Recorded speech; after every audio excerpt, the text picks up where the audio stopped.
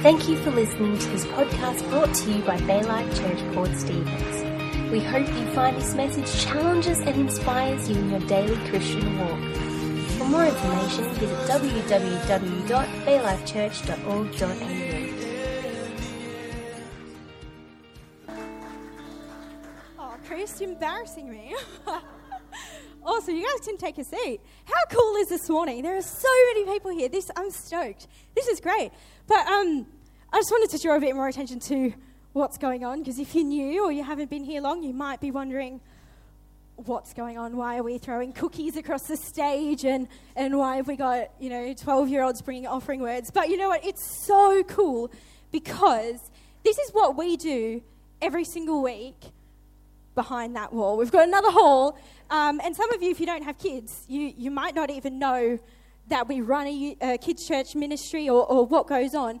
But the whole point of this morning was to show you guys how important and valuable our kids are, and I love them so much, and I know that every one of our leaders has such a passion for all of our kids, and a passion for them to grow in God and to grow in their faith, because no one's too young for Jesus. Like, he didn't come and say, righto, when you're, out of primary school, then you get to meet Jesus. No, he said, I have childlike faith. And Jesus said, let the little children come to me. Don't throw them away. Don't underestimate them as people of God.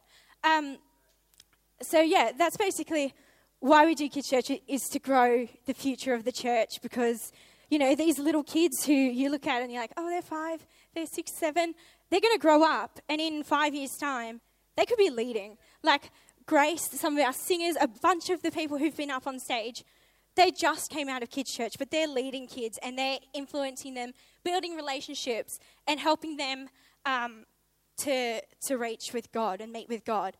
I just want to encourage you not to underestimate what we do. It's not babysitting.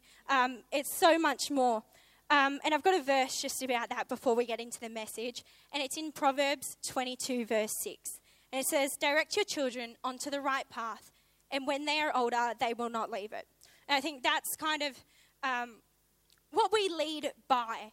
And I see this importance because it's my testimony. I grew up in Kids Church, and I know that I don't remember every message we did. I certainly remember some of the crazy games and things, but I do know that grew me in my faith, and that's why I'm standing here today, because of my amazing kids pastors and leaders that I had throughout, my childhood. And I actually had the chance to meet up with my first kids pastor as soon as I kind of stepped into this role of kids pastor here.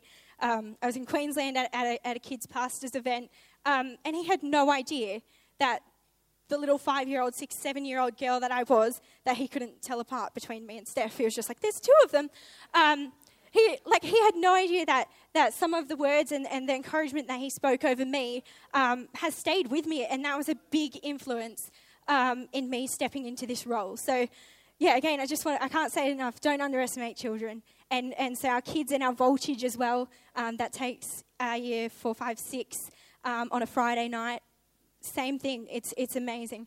I just want to encourage you guys to get behind the kids ministry. If you have kids, make sure you're bringing them along to church, because it's a great chance to speak into their lives and to make friends and fellowship as well. And pick up your kids' friends and bring them along. Just be like, hey, you can hang out with us on Sunday. Pick them up, bring them here, go out for lunch. It's a great chance to grow together. All right. That's my little plug for kids church done. So I'm going to, before I start, does anybody remember what our memory verse was? Think back, it was probably 40 minutes ago. Yeah, do you think you remember it? Do you want to jump up and see if you can try? Oh, you've forgotten. Have another quick think. Do any of our adults remember? Oh, all right, Steph, you're up. You're up. Yeah.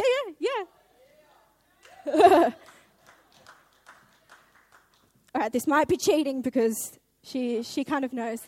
All right, so no, you can't read. What is it?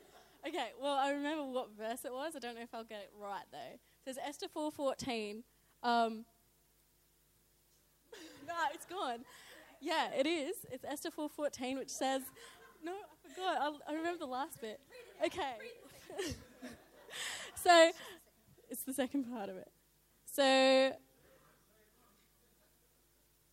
who knows if perhaps you were made queen for such a time as this? I just remember there's such a time as this because that's the best bit. Yeah. Well done. Give her a clap. Well done. She's so embarrassed that I made her do that. No, but just before I get a bit further, I just want to tell you the reason why we do memory verses, because you might think it's strange. We don't usually test you in church. We just assume you're getting what you're getting. I reckon we should too. We do it in kids' church. And Steph, you can get a prize after because you stepped up. But the reason that we do this is because what we've got in our hearts is what comes out of our mouths. So there's another verse in Luke 6, verse 45, and it says, "A good man brings good things out of the good stored up in his heart, and an evil man brings evil things out of the evil stored up in his heart. For the mouth speaks what the heart is full of." So the reason that we try and get our kids to remember verses and to remember stories is because that's what's going to come out when they're talking to their friends and when they're at school. So that's why we've done that this morning. It's a bit different, but it's good because if we remember it, we're going to be like, you know what? You were made for such a time as this. You were put into this place for such a time as this to act and to step out. So yeah, that was perfect. Well done, Steph. Good job reading. So, as you might be able to guess, I'm going to be talking about Esther for a couple of minutes this morning. This is probably my all-time favourite Bible story, other than the story of Jesus saving us. And I can tell you, the first time that I heard this story, it was actually through this little book here. We had a whole set of, I don't know, maybe 30 books like this. And this is the very first time that I think I heard Esther. So basically it rhymes and it's got really pretty illustrations, and so you can see like pretty colours. Anyway, the whole way through it's rhyming and it tells the story of Esther, and I remember falling in love with the story and what I could get out of that even when I was a child. And since I was very young, it's always been my go-to story because I can relate to her story. And if you don't know it, I'm going to give you a paraphrase version because there's a fair bit happens. It's only a short book in the Bible, but God can do a lot in a short period of time, hey? All right, so this is a story of how someone acted out of faith and didn't act or react out of fear, even though you'll see in a second that she had every right to have been fearful and scared and to sit back and stand back and not step out into her purpose and her position. And this is all going to link back to our Reach Out series. So all our adults, I know we've been doing it in here for the past 3 or 4 weeks, but you may not know that we've also been doing Reach Out in kids' church and in youth. So this is going throughout our whole church, which is pretty cool. So you can be talking to your kids and they'll know what you're saying about Reach Out because we have our own lists. So basically, this is the story. It's set in Persia, which is a country, and there's surprise. And there was the king whose name was Xerxes, and he was married to this beautiful woman named Vashti, and she was the queen, and who loves a good party, like birthday party, Christmas party, all sorts of parties. We ran a bridal shower yesterday for my soon-to-be sister-in-law, and a lot of work goes into it, and it's a lot of fun. But this party that the king threw lasted for 7 days. Whoa, I would be partied out by the end of day one. But that even was following a big celebration which lasted for 180 days. So that's like half a year of party. So we should do that next year. Host one like at each house. No. But this was a crazy, awesome party. And on the last night of the banquet, he asked his servant to go and get his queen to come into the banquet, put a pretty crown on and show off how beautiful she was because he was the most powerful man and that was his wife. But she said, "No, I'm not coming. I am holding a banquet for all the women in the palace." So she refused to come, and Xerxes got angry. He was like, I'm the king. You do what I say. So he banished her, said, "All right, I'm done with you, Vashti. You're not going to do what I want. You're gone." So she was banished, and that's the end of her story here. But then that left the king with no wife. And you know that a king needs a queen. So he was advised to find a new queen. So all of the single young women,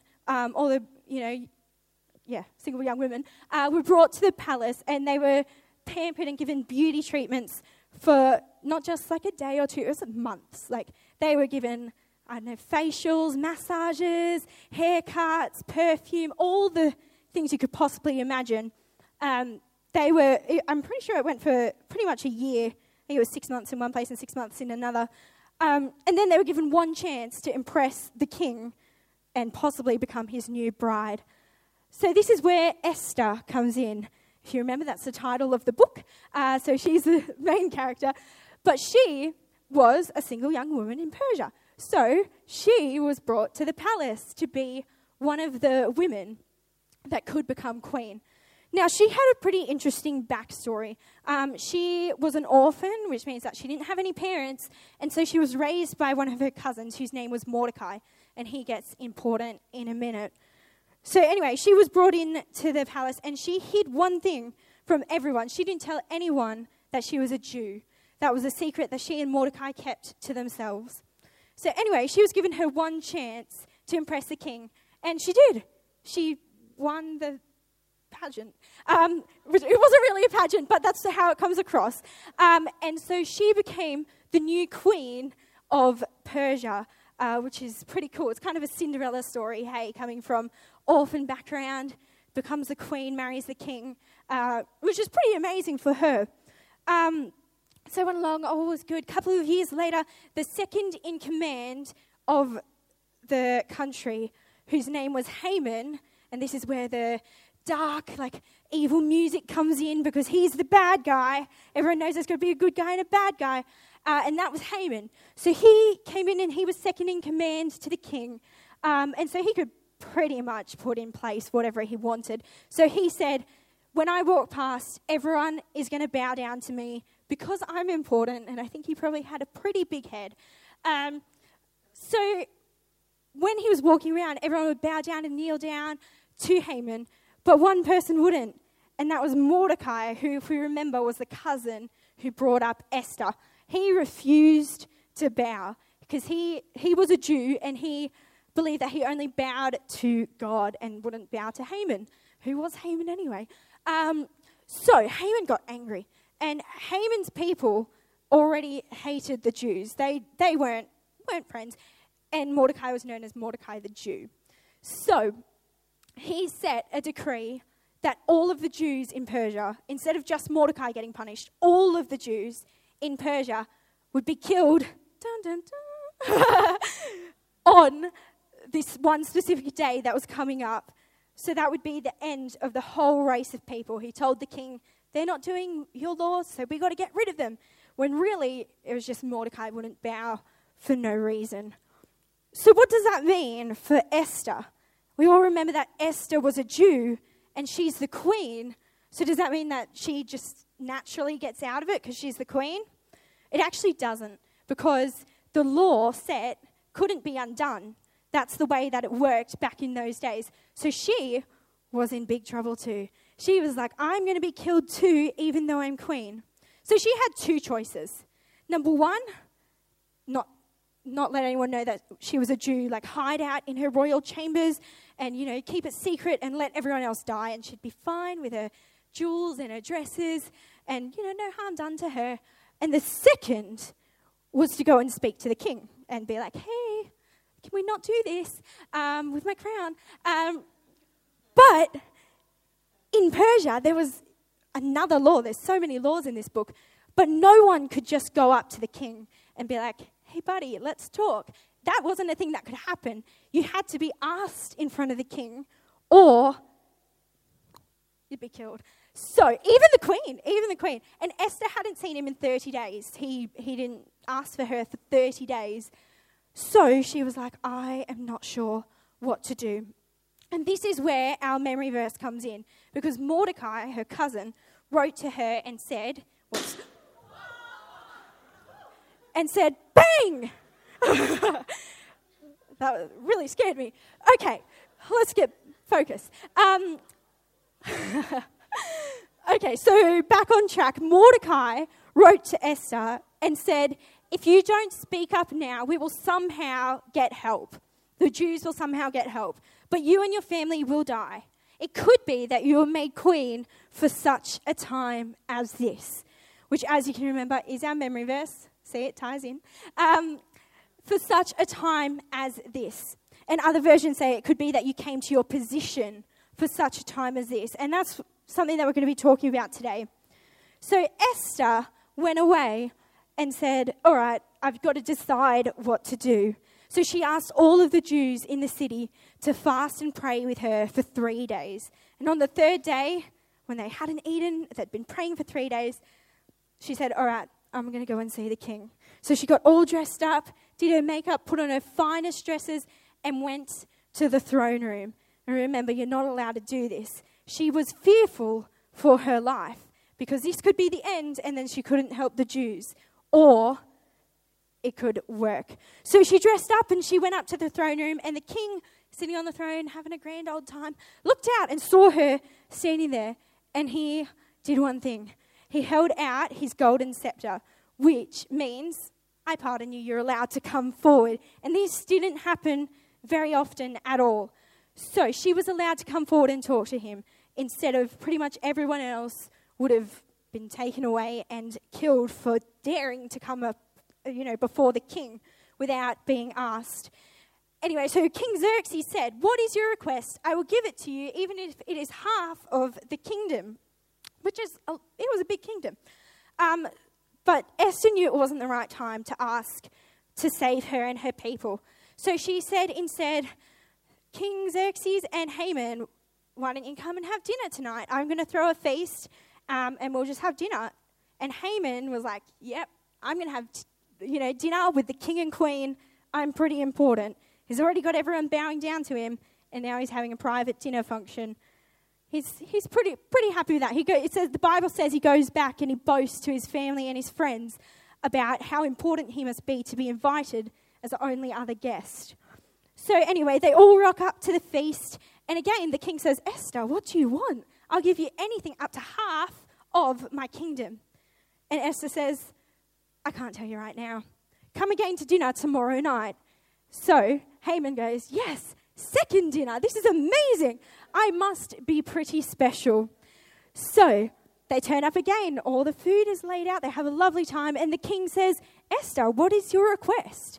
I will give you anything up to half of my kingdom.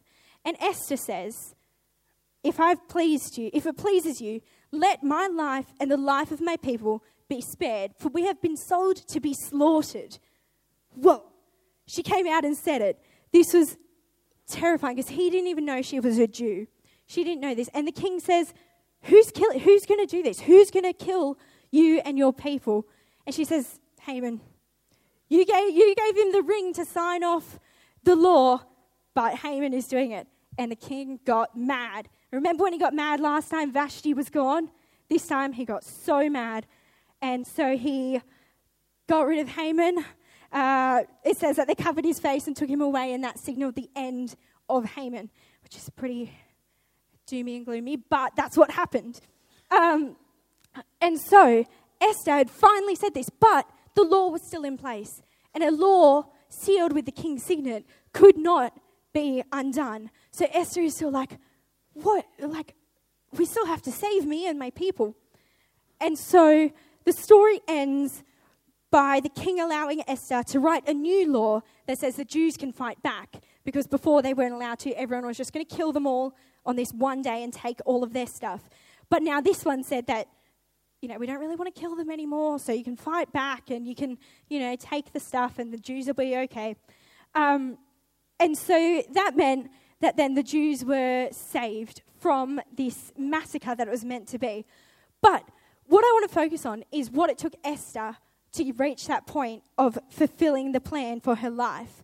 And in amongst this story, there's all sorts of different other things that go on, like Mordecai overheard a conspiracy against the king and then saved him, and then Haman had to lead him around, honouring him even though he hated Mordecai. So I encourage you to read the story. It's not very long, but there's more to it that we don't have time for today. But in Esther's role, we can see so clearly that God put her in a position where she could fulfill his plan by playing her part. Lots of P's. There are our points. So God has a plan, God puts us in our position, and we have to play our part. So, God obviously, we believe, knows what's coming. He has a plan for the world, and he has a plan for us. And we know this because in Jeremiah 29:11, it says, and most of you will know this verse, but it says, "For I know the plans I have for you, declares the Lord, plans to prosper you and not to harm you, plans to give you a hope and a future." So we know that God has a bigger plan for us than we could even really imagine. He knew what Haman was going to do. He knew Mordecai wouldn't bow. He knew Haman would get angry. He knew that Haman would try to get rid of Mordecai, and he knew that he would bring that on to all of the Jews instead. So God knew what this whole big plan was, but God also had a plan to deliver them from this. Isn't that cool? God could save a whole race. So he orchestrated all of the events that surrounded Esther to bring her to this point in time so that she could act. He got rid of Vashti in a nice way. She was just sent away. Esther was chosen as a new queen out of, I don't know how many young women, but I would say a lot. And she got favor from the king. Those are things that didn't happen. Like, she shouldn't have had all of that go right for her. But just like Esther, we were born for such a time as this, for the place that we are now. God has a plan for us. And as Jeremiah 29:11 says, a plan to prosper you and not to harm you. God didn't want the Jews to suffer. He didn't want that to happen. But because of free will and all that kind of stuff, it does happen. But he has a plan to deliver us where it's needed. And so he uses ordinary people for extraordinary results. Esther was an orphan. She didn't have parents. She had probably not a great upbringing, just being brought up by her cousin. So she was just an ordinary person who achieved amazing things by saving all of her people. How cool is that? So that's God has a plan. So we all need to know that and keep that in mind. And in that plan, God puts us into our position, exactly where we're supposed to be. So imagine if Esther just stayed that orphan living with her cousin. Would she have had any say, do you reckon? No? So do you think she could go in front of the king and he'd let her speak to him? I don't think so. Actually, I know that wouldn't happen because those were the rules. So God made sure that Esther was in the right position. And that's why I love this verse so much, where it says, it could be that you came to your position for such a time as this. Because we do. Our positions, maybe none of us in here are queens, none of us are kings. That would be cool, but we're not. But we all have positions in different places. All our kids, you guys all go to school, right? So you guys have a position in your class and in your friendship groups, hey? Yeah, you do. Or in your sports teams, or for the adults, if you're working, you have a position in your job, in your places that you go to, in your families. We all have a position where kids, brothers, sisters, mothers, fathers, we all have a position. And that's not by accident, because God has a plan and he's put us in those places for a reason. And throughout the Bible, we see so many other examples of God putting people into position so that they can fulfill that purpose. So think about, for one, Joseph. He went through, one or two trials, or a fair few. But ultimately, that led to him finding a high position and being able to help the whole land and all the people through a famine. Like, he was sold as a slave, and God put him into a better position. But even when he was a slave and when he was in jail and all sorts of things, everyone can still act in those positions. And sometimes we don't understand our position. Sometimes it seems like coincidence or fate or something is bringing us to something. But I don't believe that. I believe that that's God acting to put us where we need to be. I can definitely think of examples where I've been places where I need to be, even just to have a conversation about God and about my faith. Even at uni, at the moment, I just happened to turn out to be in a group with someone that was in my class last semester, and we had this cool conversation about God. He doesn't believe in God, and I'm not good at socializing. So it just happened that we already had somewhat of a relationship, and it came up in my class, something about leadership, and I was like, I'm a kids pastor, and he was like, what's that? So it was cool. So that's a position that I couldn't have guessed would happen, but did, and that's a little thing. But you never know what that might lead to in future conversations or future thoughts for that guy in my class. So I want you all to take 1 second and just, or maybe a few seconds, to think about what positions you're in. Think about the people around you. Think about where you've come from and where you are now and where you're headed. Maybe it's a coincidence. More likely, God has a plan for you in that position. So has everyone had a quick think? Cool. Because this is all our reach out. Think about the people around you. We can reach out to those people. But God's put us in a position for his plan, but that means nothing if we're not willing to play our part. Hey? So if Esther, remember, she had two choices: speak to the king or pretend it would all just go away and that she wasn't a Jew. But she decided to play her part.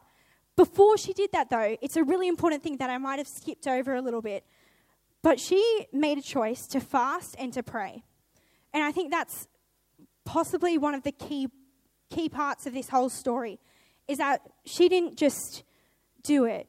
She took the time to talk to God and to get other people to support her in this action. And sometimes we don't have time to do that in our day-to-day lives and experiences. But in this case, she did. And that helped her. And I believe that God heard her prayers for faith and to step out of the fear and into her faith that she could actually do what needed to be done. So I want to challenge everyone, don't hide when opportunities arise, because it's so easy to be like, someone else will do it. Someone else can fix that problem. But if we're in that position, that's our part to play. And I know next to nothing about sport.